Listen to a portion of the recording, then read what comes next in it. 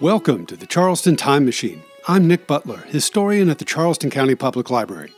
The city of Charleston, in my humble opinion, needs an official nickname, and perhaps even an official symbol. Now, there are a few contenders out there, ranging from cheeky epithets to marketing slogans, but I think there's only one real option to answer both needs.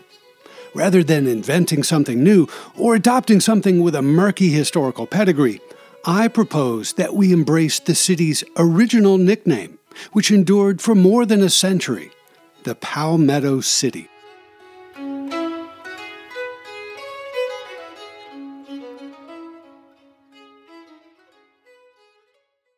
Some of you might remember that I've used the phrase Palmetto City in a few podcasts over the past couple of years, and that's no accident.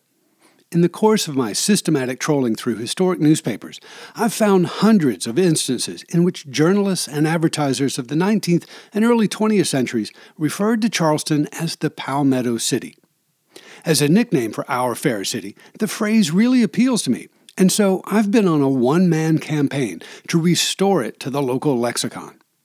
The earliest example of this phenomenon that I've seen so far dates from 1835, but I have a hunch that it was a well-established phrase by that time. From the 1830s through the 1930s, newspapers from Charleston to New York, from Knoxville to San Francisco, from New Orleans to Wisconsin, all used the phrase Palmetto City as a sort of horticultural synecdoche for the city of Charleston. I'm not going to bore you by reading a laundry list of such examples, but in the text version of this podcast, I'm including a select number taken from a century's worth of newspapers that you can read online now. As all of you probably know, this community was originally called Charlestown until the town was incorporated on August 13, 1783, and officially became the City of Charleston. I've spent a lot of time over the past 20 years reading through historic documents and newspapers from 18th and early 19th century Charleston, but I haven't come across any hint of a popular nickname for the city prior to the 1830s. For that reason, I feel justified in stating that Palmetto City appears to have been our first or original nickname.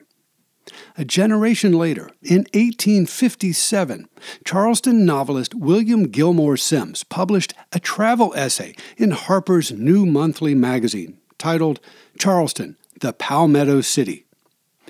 In that anonymous essay, which we now know to be the work of Simms, the author takes the reader on an extensive tour of the architecture and geography of his hometown in the years just before the Civil War, including physical descriptions that are enhanced by valuable illustrations of some of Charleston's most significant buildings and locations. Throughout that essay, he uses the phrase Palmetto City repeatedly and poetically. Unfortunately for us, however, at no point does the author explain why his favorite metropolis is known as the Palmetto City. He didn't have to. In 1857, the nickname was so well established and familiar that no one questioned the phrase. As I said just a moment ago, the people of Charleston and beyond used this phrase Palmetto City well into the 20th century, but that nickname had a bit of competition for a while in the second half of the 19th century. During that Victorian era, journalists, poets, and advertisers occasionally referred to Charleston as the city by the sea. Now, that anemic phrase never quite took root, which is just fine with me.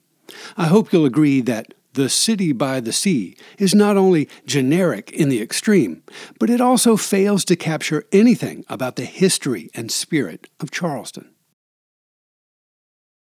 Just about everyone who has visited or lived in or near the city of Charleston in the past 50 years is probably familiar with the phrase Holy City.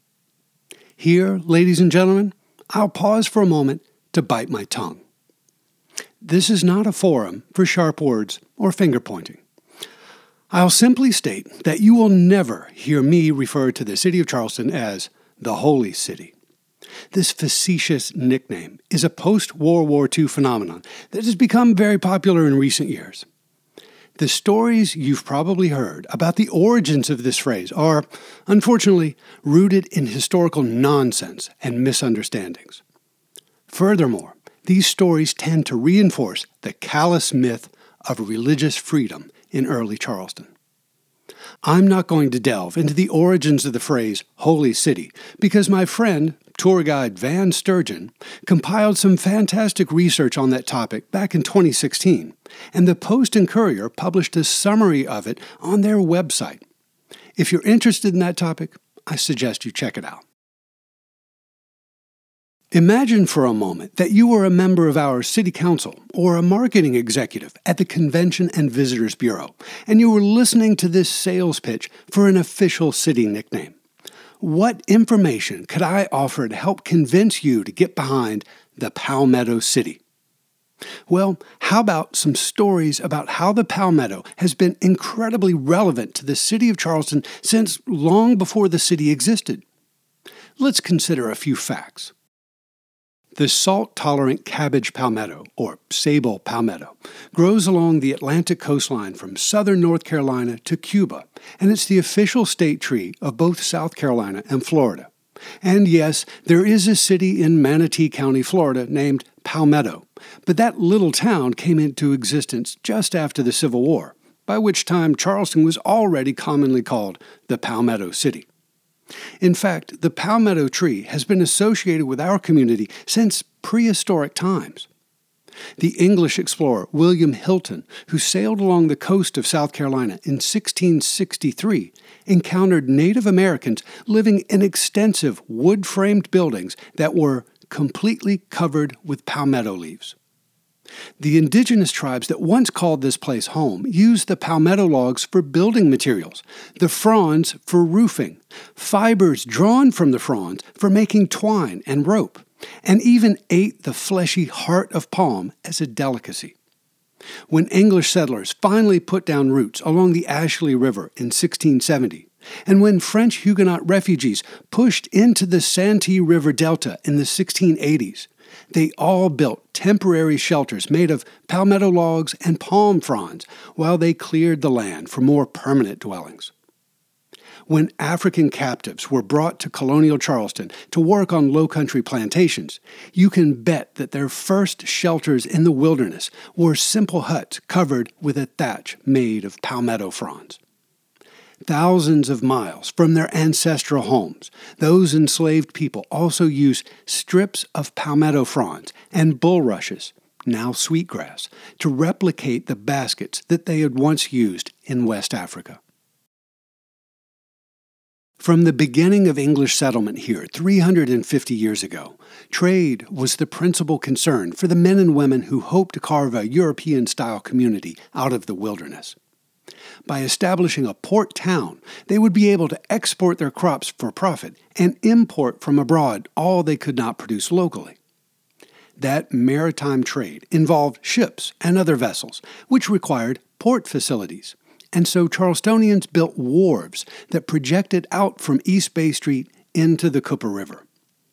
Those wharves formed the staging points for all of the cargo departing from or arriving into Charleston, including everything from New England flour to West African captives. From the late 1600s to the eve of the Civil War, Charleston's wharves were constructed of palmetto cribs, that is, large, boxy structures that were built like log cabins, assembled on land, floated into the river, and sunk into the pluff mud with ballast stones. These crib structures formed the foundations of all of our wharves until the arrival of concrete and other modern materials. So, one could argue that the trade of early Charleston, the commerce that built the city's wealth and employed so many unfree laborers, was built on the humble palmetto tree. Many people associate palmetto trees with the defense of Sullivan's Island on the 28th of June, 1776, when a small fleet of the British Navy tried to force its way into Charleston Harbor. That naval assault was repulsed by the heroic actions of the brave defenders inside an unfinished fort built entirely of palmetto logs and sand on the southeastern part of Sullivan's Island.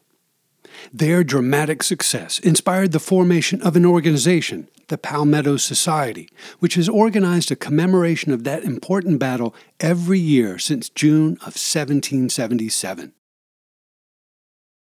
But that unfinished fort on Sullivan's Island, named Fort Moultrie in the aftermath of the battle, was not the only place in Charleston Harbor protected by a wall of palmetto logs at that time, nor was it the first place fortified in such a manner.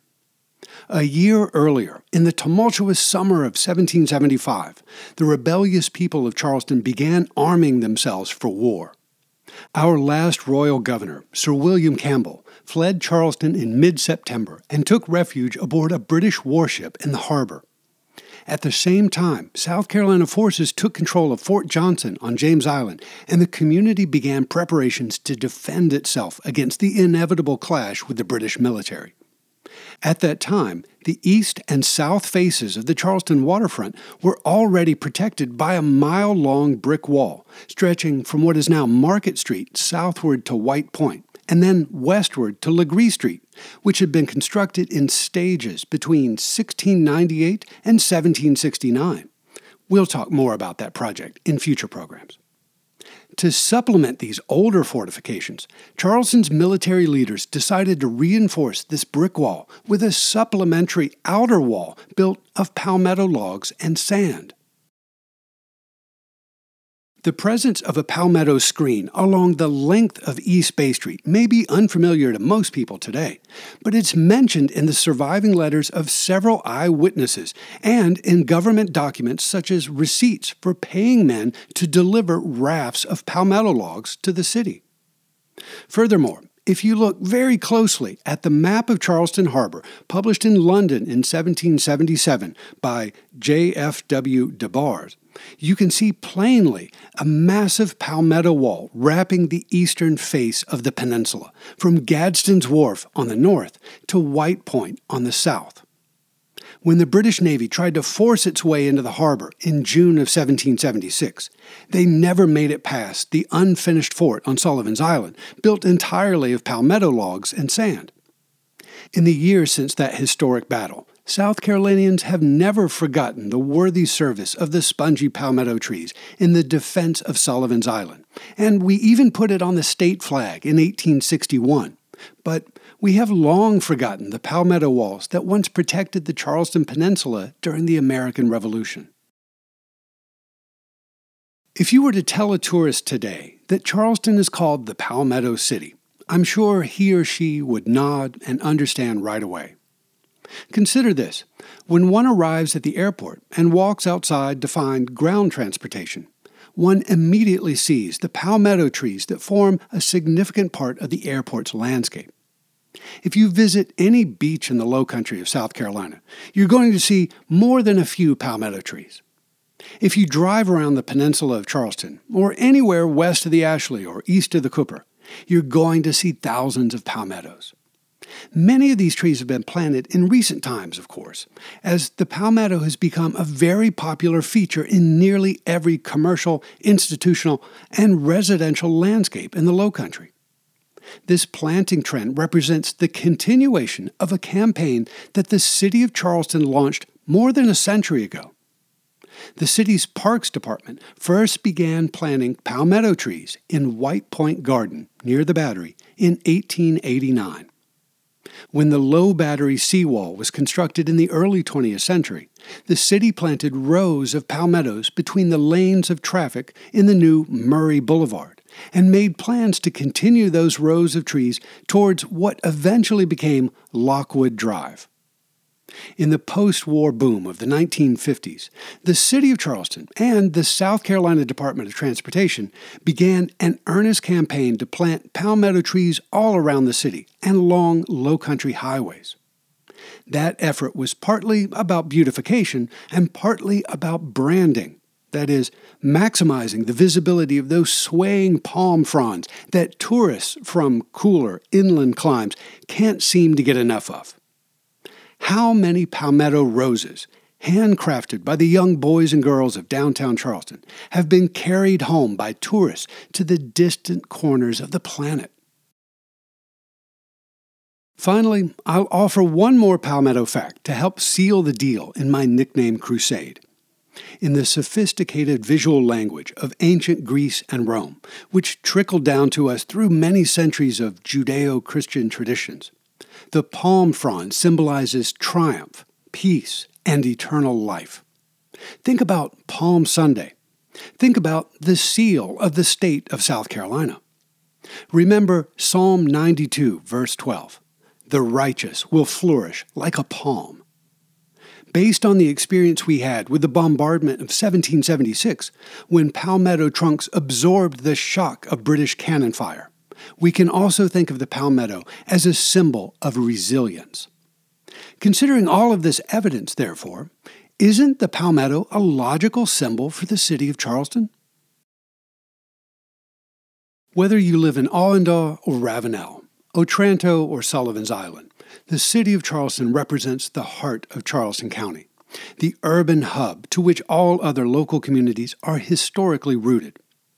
In 2020, the city of Charleston will mark its 350th anniversary with a variety of public events, and the planning for those activities is already underway. As a historian, I believe this anniversary provides our community with an opportunity to reflect on our shared past, to recall our shared journey to the present, and to consider the trajectory of our shared future. If we were to consider what symbol might best represent that historical journey, I believe the ideal candidate must be indigenous, constructive, enduring, inclusive, and resilient. Ladies and gentlemen, I humbly submit for your consideration the native palmetto as a fitting symbol for the city of Charleston, the Palmetto City.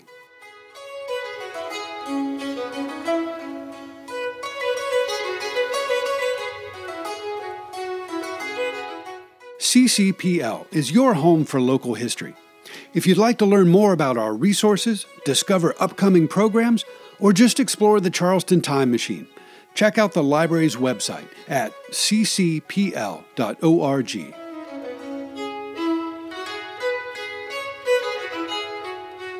Thanks for joining me aboard the Charleston Time Machine. This is Nick Butler, and I'll see you in the future.